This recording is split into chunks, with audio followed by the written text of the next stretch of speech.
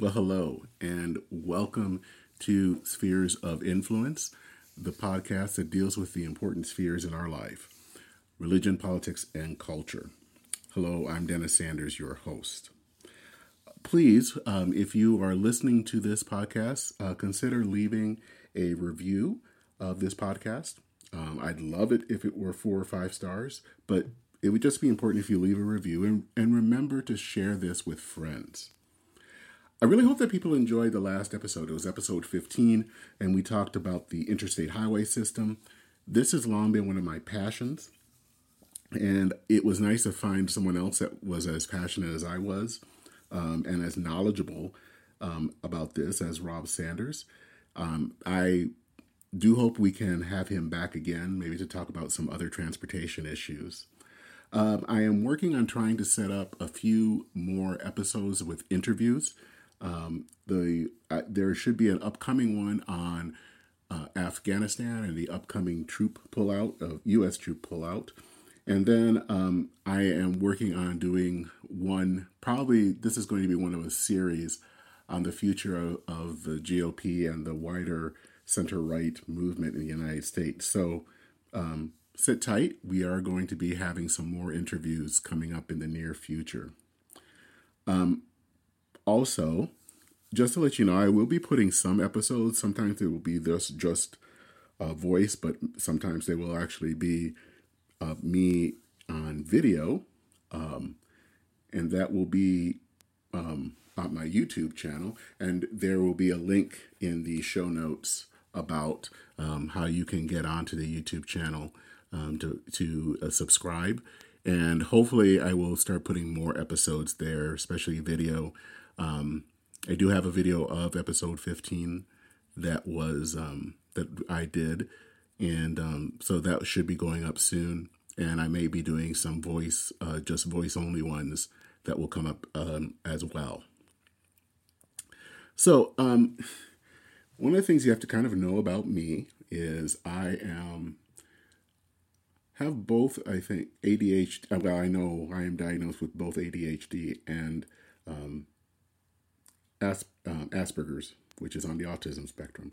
So sometimes the way that I think is not necessarily linear. Things can come really at a frenetic pace and come from different directions. And people who know me always see that I don't necessarily always think things. I kind of just do them. So sometimes there will be episodes like this one that will kind of be bouncing around. So just to understand that, and just hope you enjoy the ride. So I wanted to talk about a few things, and we will talk about some of the issues that took place this past week. And then also I wanted to talk about religion, some things that are happening within religion. And then finally end up with a tribute to the astronaut Michael Collins, who passed away this past week at the age of 90. So let's start with President Biden's speech. You know, the only way that I can say is that, well, big government is back. We have kind of come into this, I think it's too early to say right now that the Reagan consensus, the governing consensus that we have had for the last 40 years is over. I don't think we will know that until a few years down the road. However, 40 years is a long time. The consensus before this was the New Deal consensus, and that was probably from 1933 and probably went until some would say the mid-70s. So it is about time that one consensus ends, a new consensus starts. So President Biden was elected. Most people thought he was going to be somewhat more moderate, and he has actually gone big. We have seen him announce lots of programs. He has talked about his American Family Plan, which has paid leave. universal daycare, a lot of things that are coming down the pike, 2 years of free, of community college. All of this is coming down the pike. And, of course, the problem right now is that how are we going to pay for all this? And I am one that would want to say that simply raising taxes on the upper income alone isn't going to cut it. I'm not opposed to raising taxes on upper income folk. And, we're not talking about raising it to 70 or 90%, as it used to be, but to maybe 40%. But that alone isn't going to cut it. If the goal is to really expand our welfare state, you have to realize that in other parts of the world, people in other parts of the other income brackets are paying a lot more in taxes to pay for all of this. So I don't think, I'm not really certain you can just pull this off with such a tiny group within society paying for it. I think it's been fascinating looking at Twitter. And some of the people that I have followed, which tend to be on the center right, are not happy. They haven't been happy since we've heard some of these programs. Some on the more kind of, I would say, in a more vulgar way, would say that, most people like this, and there is a lot of support for these programs because they want to get stuff. I don't think that's the case. I don't think people just want more stuff any more than I think that 40 years ago we wanted less stuff. But I think the times have changed, and times have changed in a way that has favored, I don't know if I want to say big government, but at least a government that is more responsive to issues. And I think that there are a few things here to point out.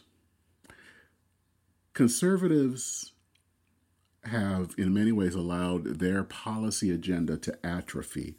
And that has happened long before Trump came on the scene. Some conservatives really have come to understand government to basically be opposed to liberty, and that basically it should not be very involved. And if you were to go into some of the more libertarian sectors of the American right, there is almost a sense that if government isn't working, that's a good thing. And the problem with that type of government is that it doesn't really respond to people and respond to people's needs and hurts. It's not simply that they want things for free. It is that they want to have freedom, the freedom to do things, and that sometimes how life is, that freedom is denied.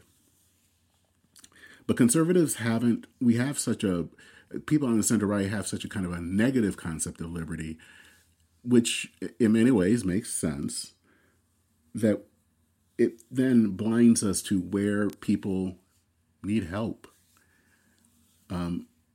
Conservatives, as I said, have really, because now there has been this sense that it is government versus everyone else, there's almost been a less of a desire to actually be engaged in government.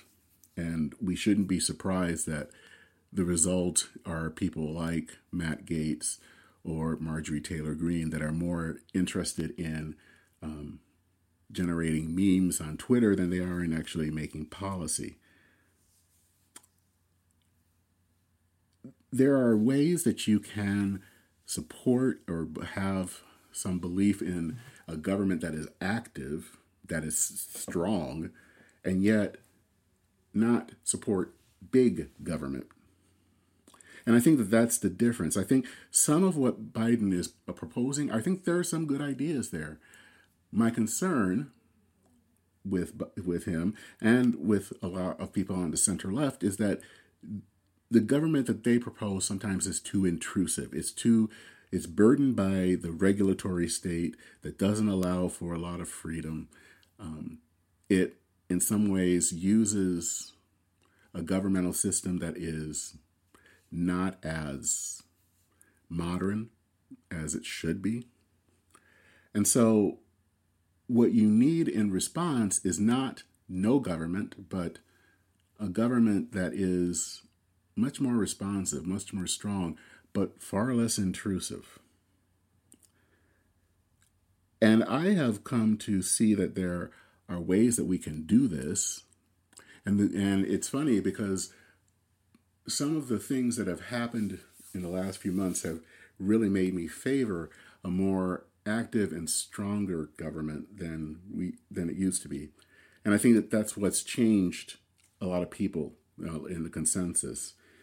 The COVID-19 pandemic has really, I think, changed people in many ways, or be at least more favorable to at least a more active government than in the past. Because, of course, when you have a virus that is sweeping through the population, you can't really always just say, let the private sector handle it. You have to have someone there that can coordinate, maybe sometimes even cajole sectors of society to do things. There are two things personally in my own life that have really, as I said earlier, changed, or at least made me more favorable towards stronger government. The first is that I was let go from a job in June of last year, and then that left me without insurance. The alternative would be I could go on my husband's plan, but it would have been incredibly, incredibly expensive.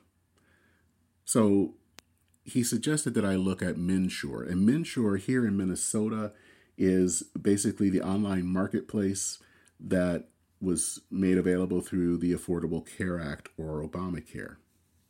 And so what you do there is that I went and it is a marketplace. You try to find a plan that fits what you're looking for and sign up, and then you have health care. And that has been helpful because I now have health care. I got a new job that did not offer benefits, but that was okay because I have health care. I can afford a plan, and it's a good plan. And it also has an option that I can add a healthcare savings account, which is great. And so that is a way that it's not necessarily, and I think those of us on the center right have always kind of looked at the Affordable Care Act as if it was some type of intrusive big government scheme, a la the National Health Service in the UK, or single payer in Canada. And just to let you know, I am not necessarily putting down those systems. They're not my type of systems, but for those of you who might be listening in the UK or Canada, just don't come after me. But personally, I think that we have to have some sort of a national health care scheme, but it doesn't have to be in the way that some other countries do it. We can use the market, but we can't just expect that the market's going to do it on its own. For a long time, most healthcare companies didn't have individual plans, or if they did, they were quite expensive.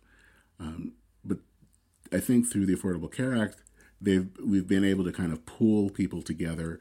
That's been able to make it more affordable for people, and I think more cost-effective for insurance companies.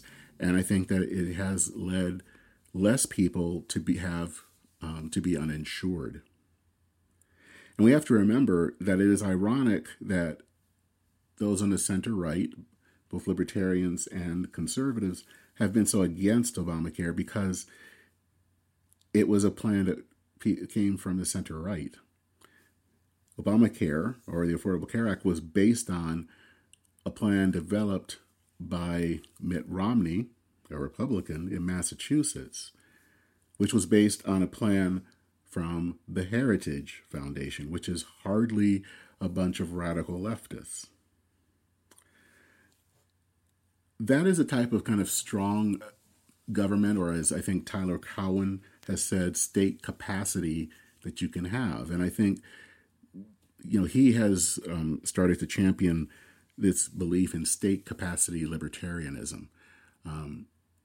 That is a kind of a libertarianism that still believes in liberty and freedom, but also believes that for that to happen, you have to have a strong state, not a big state, but a strong one. And that's, I think, one way that we can do that is through the healthcare. Another thing that was important was, of course, I had to go on unemployment. So I went to get unemployment. And around that same time, that was when all of the different COVID stimulus packages that were passed under both Presidents Trump and Biden had some extra money put in unemployment. So that raised the amount of money that was going in. And I think that was great, because what it meant was I had enough money that I could help pay bills, that I could live off of. If I didn't have that, the amount that I was going to be paid was basically not enough to do much of anything. And I know and understand there is a concern that if we make unemployment so attractive, people will want to stay on unemployment. But I can tell you, at least from my own background, I wanted a job. I wanted to be able to work. I wanted to be able to do things. So I didn't want to be on this forever. But in the time period that I was there, I was glad that it was there and that I could have enough money to be able to do what I needed to do, to have the time to look for a job, and to not be so stressed that, figuring out how I was going to pay bills and everything. Conservatives, and I think people on the center right, used to have these skills in governing, and they also really truly believed that there were other parts of society, civil society, that could do some of the functions that a state could do. And I think that there is some truth in that. But I think that they haven't paid as much attention to the fact that civil society over the last 30 to 40 years has really atrophied. A lot of the organizations and institutions that people once put trust in, like the family or churches or civic organizations like the Masons, or those things have really lost ground. They're not as strong as they once were. And so basically, if you don't have a strong government, if you don't have a strong civil society, then people are left on their own. They have to kind of face the world alone. And so we shouldn't be so surprised that all of these changes, that's why I think in 2016, Donald Trump was able to do so well, because he was calling out that the system, the consensus that we had worked on for the last 40 years was no longer working, and it was leaving people unhappy. And while he did not do anything to alleviate that, frankly, because he didn't care, doesn't mean that his point wasn't wrong. It made some sense that I think the center right wasn't paying attention to what was going on in the wider culture. And I think there are some that are picking that up, but there still needs to be more, and there still needs to be more people who are willing to pay attention to what's going on in the wider culture. I think we're so afraid of a big government and what that will do and what that will change our society, that we've just, on the center right, stopped looking to government to be a partner of any type. Government isn't an enemy. It is a tool. It's a tool that can help people. If you use the tool too much, as I think some of our friends on the left do, I think it can do a lot of damage. But I think that we can also use that as a tool that can really improve people's lives. And I think that we have to do that because there are a lot of things in culture in our time that have changed. And if we don't provide an answer, one is going to just leave people looking for other answers, like, blaming people who aren't white, or it's going to lead to, I think, what I think sometimes is going to be big government, but that is somewhat kind of dumb government. So I think that we need to realize that right now, the belief in a small government is irrelevant right now. But that doesn't mean that we have to give way to a all-encompassing state. But it does mean that we have to have a state that has some strong capacity to help people in their lives. So let's move on to the second topic I wanted to talk about here, and that is the speech after the speech. So, of course, President Biden spoke, and this wasn't, of course, the State of the Union, but it's in the president's first year, it's always called the Address to Congress. And just as a quick aside, I do say, and even though I don't agree with him, there was something wonderful in seeing behind President Biden two women, Vice President Harris and Speaker Pelosi. I think that's important that the second and third most powerful people in the United States are women. There's a lot of work that's still to be done to, I think, bring about true gender equality, but I can say I think we've come a long way, and I am very proud as an American to see that. So, but I wanted to move to talking about the Republican response. And the Republican response was by Tim Scott, who is a senator from South Carolina. He is African American and a Republican. There are some things I've been let down about him in that he hasn't really always stood up to President Trump. But I also still think that he has some good. I think he is one of the few, or at least can be helpful to the GOP in showing where there are still problems for African Americans. I think the thing that I remember the most back in 2016, after a spate of police killings of African Americans. And I can't remember if this was before or after Philando Castile here in Minnesota. But he spoke on the Senate floor about the time that he had been stopped by Capitol Police. Now, think about this. This is a guy, he is a senator. People should see him on television. He probably would have his pin that said he was a senator, and yet he was pulled over more than once. So he understands the whole thing about being about African Americans and dealing with cops. And I think he was trying very hard after the death of George Floyd last year to put together some type of bill on police reform. I don't think it was a perfect one, but I think it was something that at least could have been a starting point. I think it was foolish for the Democrats to not at least look at it and to try to come up with something. But there it is. He is starting again. I know that he is in talks with Cory Booker, the Democratic Senator from New Jersey, and Karen Bass, who is I believe, a Democratic representative, African American from California.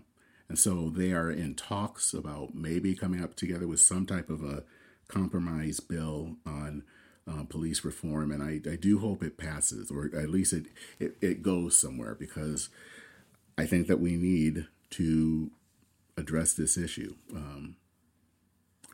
So his speech, I think, was kind of boilerplate. It wasn't a terrible speech. I think that he is a good orator. It just wasn't very inspiring. But he said something that obviously caused a stir. And he said that America is not a racist nation. And there were people that it drew cackles. Some people talked about the fact, that he had been stopped by police. And others were talking, showed pictures of slaves and probably, I think, for the people under Jim Crow, and all of this to show that, yeah, we are a racist nation. And it's hard for me to really say that we are or are not a racist nation. I don't think that we are. Let me just put it that way. Because I think to say that we're a racist nation is to say that we still have all of these, laws that would say that Black people can't do a lot of things. And, we don't have some of the things that my dad had when he grew up in Louisiana under Jim Crow, where you had to go into separate places to do things like use the bathroom. Dad could not and I probably will, this will be as an episode at some point, whenever he moved to Michigan, probably in his mid-20s. And so when he would go back to Louisiana to visit relatives, he would get some chicken from his sister, who had moved up here earlier, and then he would drive. And the reason he got chicken from his sister was because he couldn't stop at a restaurant along the way. And he also could not stop at a hotel. So he just basically pulled off on the side of the road and got some sleep. That's the America that he grew up in. And, that was also, I should stress, not just a Southern thing. That happened. He told me stories about looking for work in Peoria, working for Caterpillar, and being told that there were no jobs for him. But of course, these white people were getting jobs. And when he did finally get a job working at Buick in Michigan, he was working in probably one of the more dangerous places, because that's usually where all the African Americans started. So looking at that America of 50, 60, 70 years ago, I don't think that we are a racist nation. It's hard for me to say that we are a racist nation when we elected an African American man to the presidency not once, but twice, by very substantial margins. And now we have an African American, Asian American woman as vice president. So, but to say that we're not a racist nation does not mean that there are no problems. And I think that that's where the hesitancy sometimes comes in. Because I think sometimes on the center right, we want to say that we aren't a racist nation and then ignore all the problems that are still happening, such as African American encounters with police. Back in January, after the whole insurrection at the Capitol, I wrote something about the fact that people were saying, and especially at that point, President-elect Biden was saying, this is not who we are as Americans. And I had to question that because looking at our history, it's not exactly who we are. It's not all of who we are, but it is a part of who we are. And we have to be honest about that past. But we aren't just defined by our past or our present. Saying that we're a racist nation in some ways, for me at least, brings up images from South Africa, in the 70s and 80s especially, where African Americans could not vote. I mean, not African Americans, but Black South Africans could not vote.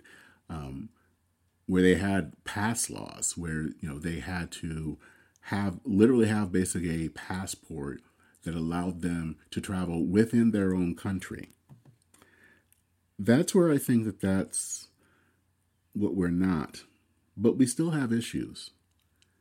And I think I sometimes get frustrated when people say that we don't have those issues. So, such as issues with the police. People will usually bring up with the fact that, well, of course, more white people actually are getting killed by the police than black people. That's true. Of course, it's important to remember that there are more white people than there are black people. So that's something to take into account. Second, in hearing the stories of people who have been stopped by police or have been beaten or even killed, there is a sense that how it happens would not happen for a white person. Now, that's not to say that white people don't have a problem. And I think that the problem with the police is a larger problem. It's not just race. It's how we train police. Compared to other countries, we do not train our police long enough to be out there patrolling, especially with a gun. So we need to do something about that. But that is still an issue. It is also still an issue of race. And I think that's what I'm trying to get at, that it's the whole thing about America as a racist nation is that we are not. I think that we are a nation that has tried, is closer to living out what is in the Declaration of Independence about equality than we have ever before. But we do have issues regarding racism. Those two things can be true. They do not cancel each other out. And I think that we have to be willing to say we are not as bad as we can be. We are not without hope. But we also have these issues that we need to work on. So now I want to kind of move over into religion. And this is kind of a two-parter here because I was fascinated a few weeks ago. Shadi Hamid, who is a fellow at the Brookings Institution, wrote an article on the concept of how we're losing. There are less people interested in church these days. He wrote something called America Without God. I think he's been very fascinated by this as a devout Muslim, and noticing how we are, in some ways, losing our faith. He notes that, from the mid-30s to the late 90s, church membership was almost constant. It was around 70%. After 2000, it dropped. Now it's less than 50%. And if you looked at different generations, the millennial generation is probably the first in a long time that has a majority of people who don't go to church. So, that's a worrisome thing of people not going to church. And you might think, well, so what? People aren't going to church. But it has implications, because what's happening is that people aren't just giving up religion. They're putting that passion, that energy into something. And what they're doing is putting it into politics. And that's what Shadi Hamid is talking about here. And if you notice, if you think about it, politics has become almost like religion. There is a fervor that I have not seen before. In the past, when we would talk about politics, we all had deeply held opinions, but they weren't held in a way that was almost religious. And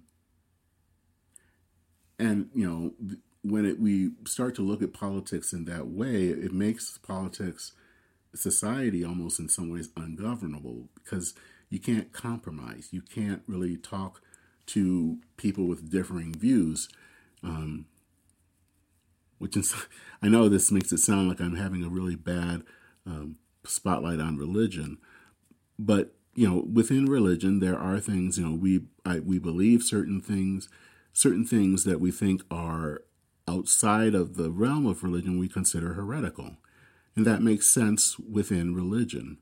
It does not make sense in politics, but we have poured that religion into politics, and that has in some ways made our politics more toxic and making it more ungovernable.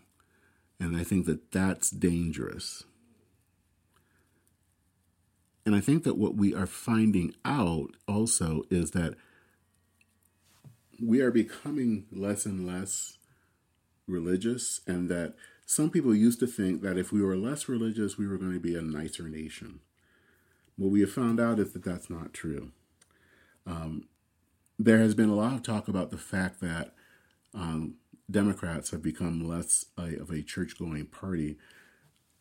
What there hasn't been as a lot of talk about is the fact that there has been really a move within on the right where that has become more secular. And I think to paraphrase something that Ross Douthat has once said, is that if you don't like the religious right, you will hate the post-religious right, because religion in some ways was something that held people back. But what you're finding out, especially among the right has become more secular. It has, you have a lot of people who may say and talk about God, but a lot of people who are Trump supporters, especially, at least they found this out in 2016, didn't go to church. So they were at least nominally Christian, but they didn't go to church at all. So that wasn't an impact on their life. So it was, it basically, in some ways, created these people who are less than, they're not charitable. If you are someone in that has a faith, you're going to be someone that is caring about others.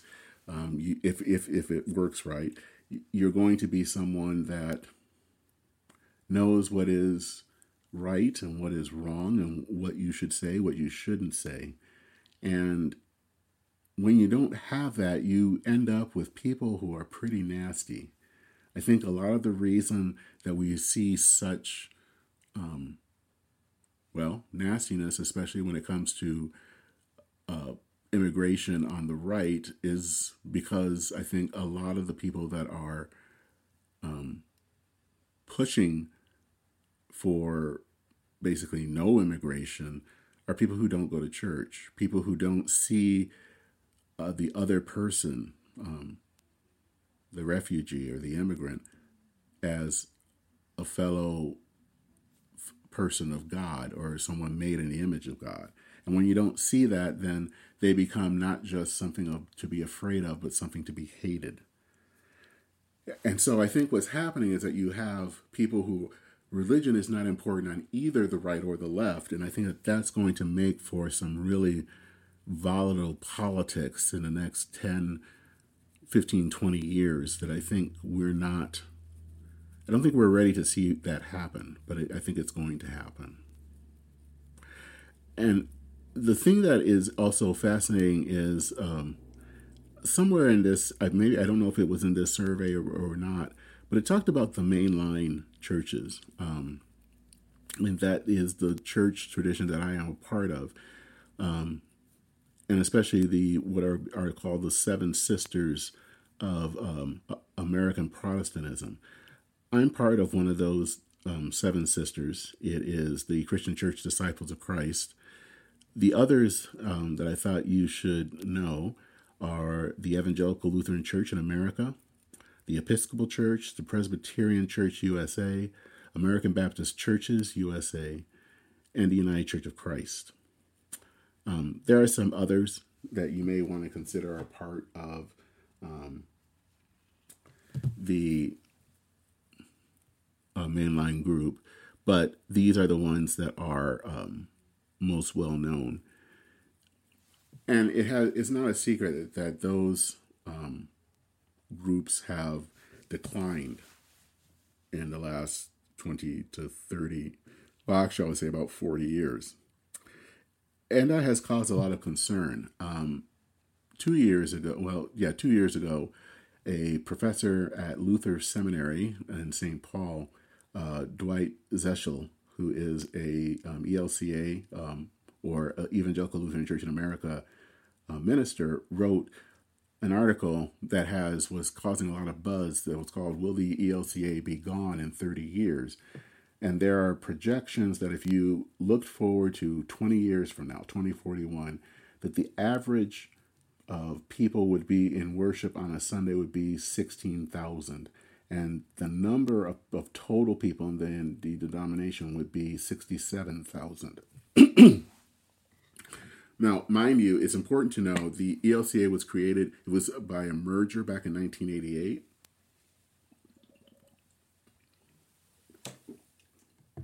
And when that happened, there were 5 million people. I think right now they hover around 3 million. Yeah, I see here 3.3 million as of 2019. And so they are losing people. And the Reverend Zeichel was kind of curious about what's going on, what's causing people to not go to church anymore. And I think he found a few things.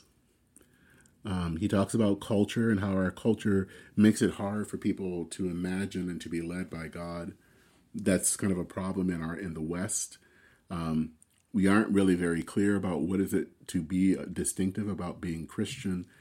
And our churches aren't really good at helping people make meaning of their lives.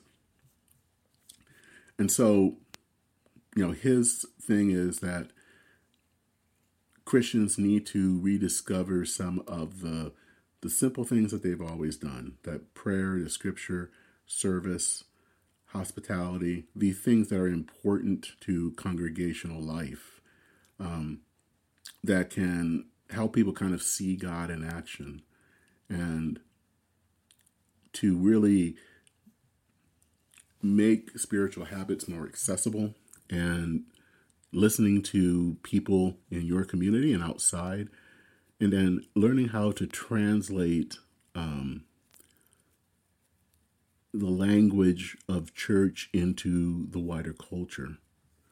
And there are some others here, experimenting with different things and sharing the journey, sharing who you sharing with each other, both in the church and I think outside of the church. And I think that those are all good ideas. My concern sometimes when I notice being in the mainline church, and I've been part of it now for about 30 years, is sometimes within the church how people don't see its necessity. Sometimes what I will hear sometimes is that, the church closing is it's sad, but it's not a really big deal. That happens. Everything dies. So we have this kind of view that we don't seem to place a huge amount of emphasis on the local church. We're not planting new churches. We're involved, I think, socially, and I think that that's always been a strength in the mainline churches.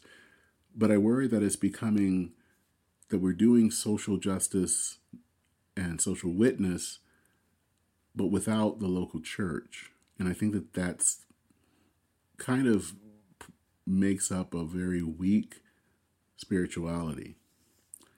And I think, the other, I tend to be very wanting to get people interested about this and to care is because I think for me it's a personal issue. Being someone that's openly gay, this has been mainline Protestantism was the only place that would welcome me.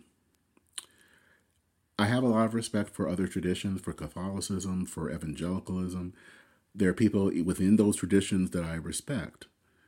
But I could never, in some cases, I wouldn't be able to be a part of their fellowship.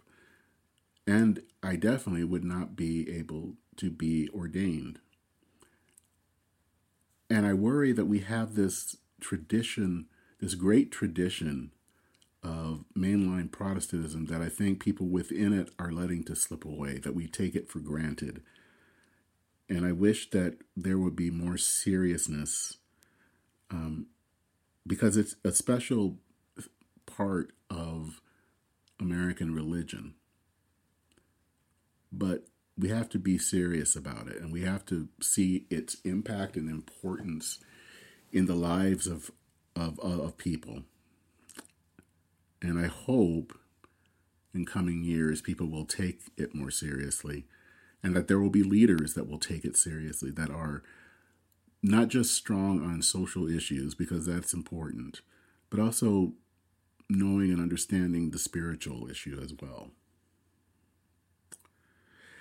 The final thing that I wanted to close in on is a tribute, or at least a remembrance. Michael Collins died on Wednesday at the age of 90. Now, some of you probably are already going to ask me, who is Michael Collins? Some of you also might think I'm talking about the leader of the Irish Revolution a century ago. So it's not that Michael Collins. Michael Collins was the third astronaut on Apollo 11. But a lot of people don't know who he is. The reason that they don't know is because the other two people on the trip with him were able to be on the surface of the moon in 1969, and Collins didn't. His compatriots, Neil Armstrong and Buzz Aldrin, both were in the lunar module. They came down to the surface of the moon, and they were the first two people to be on the lunar surface. Michael Collins was the pilot, so he had to remain in the command module, some 60 miles above the moon. And so he always didn't always get a lot of attention because he wasn't the one that was on the moon. The interesting thing about Collins was that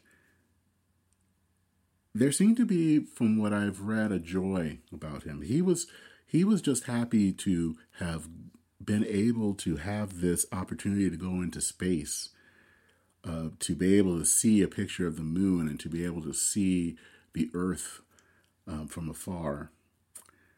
And he said something that was fascinating, and this was happening decades later, he could still look up at the moon and say, I was there. And technically you could say he wasn't. I mean, he wasn't on the actual moon, but in reality he was there. He was the pilot. He was up above circling the moon.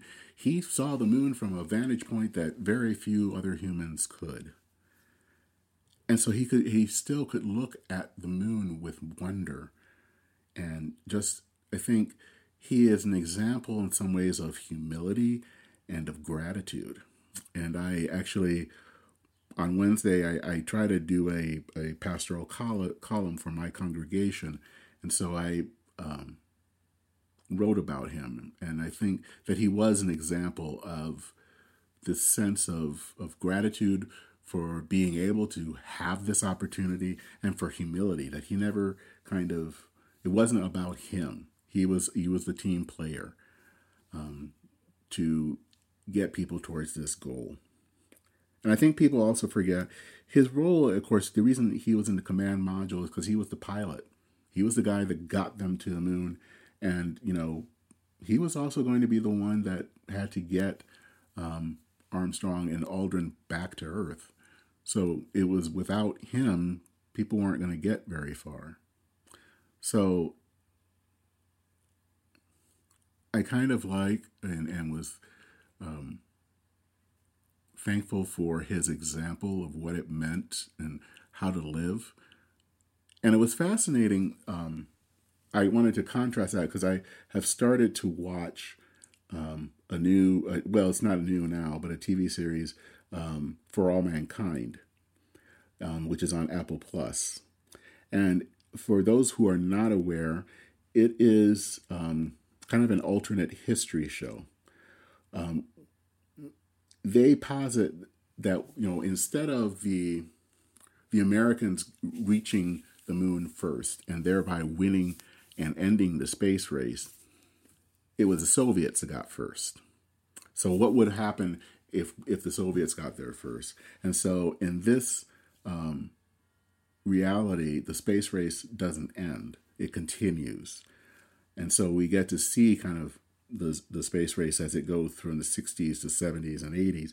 And in the first episode, we deal with this fictional astronaut by the name of Ed Baldwin. And Baldwin was on Apollo 10.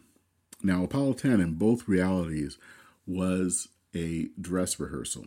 It was they got maybe within less than 10 miles of the surface of the moon and then went back up. This was kind of a way to show how things would work. Well, Baldwin was upset, and so were some of his fellow astronauts, that he didn't go farther, that he just maybe disobeyed what people said and continued to go down to the surface. And once he got to the surface, he would have been the first man on the moon. And America would have beaten Russia. And so he's kind of saying this to a reporter, which is probably not the smartest thing to do, that he could have done this, that he could have, and you see this image of him, whether he or not he was going to hit the abort button. Because if he hit the abort button, then that meant he would go back up in the lunar module back up to the command module. And of course he does that, and he regrets it. And I can contrast that because I think he, in some ways, wasn't being a team player. It was this sense of wanting the glory before being part of the team. And I think that's so different from Collins. Now, that he wasn't interested in grabbing the spotlight. He was interested in being a part of history, being a part of helping to meet a goal. And I just think that that's such a wonderful example. And I guess I want to thank Collins for being such an example that I think especially today we need to hear more. And, as we are starting our new race towards the moon with the Artemis program, I hope it is something that other astronauts are listening to, that it is a good thing to be part of the team, that we get there together, not by stealing the glory, but by coming together and working for a common goal. Well,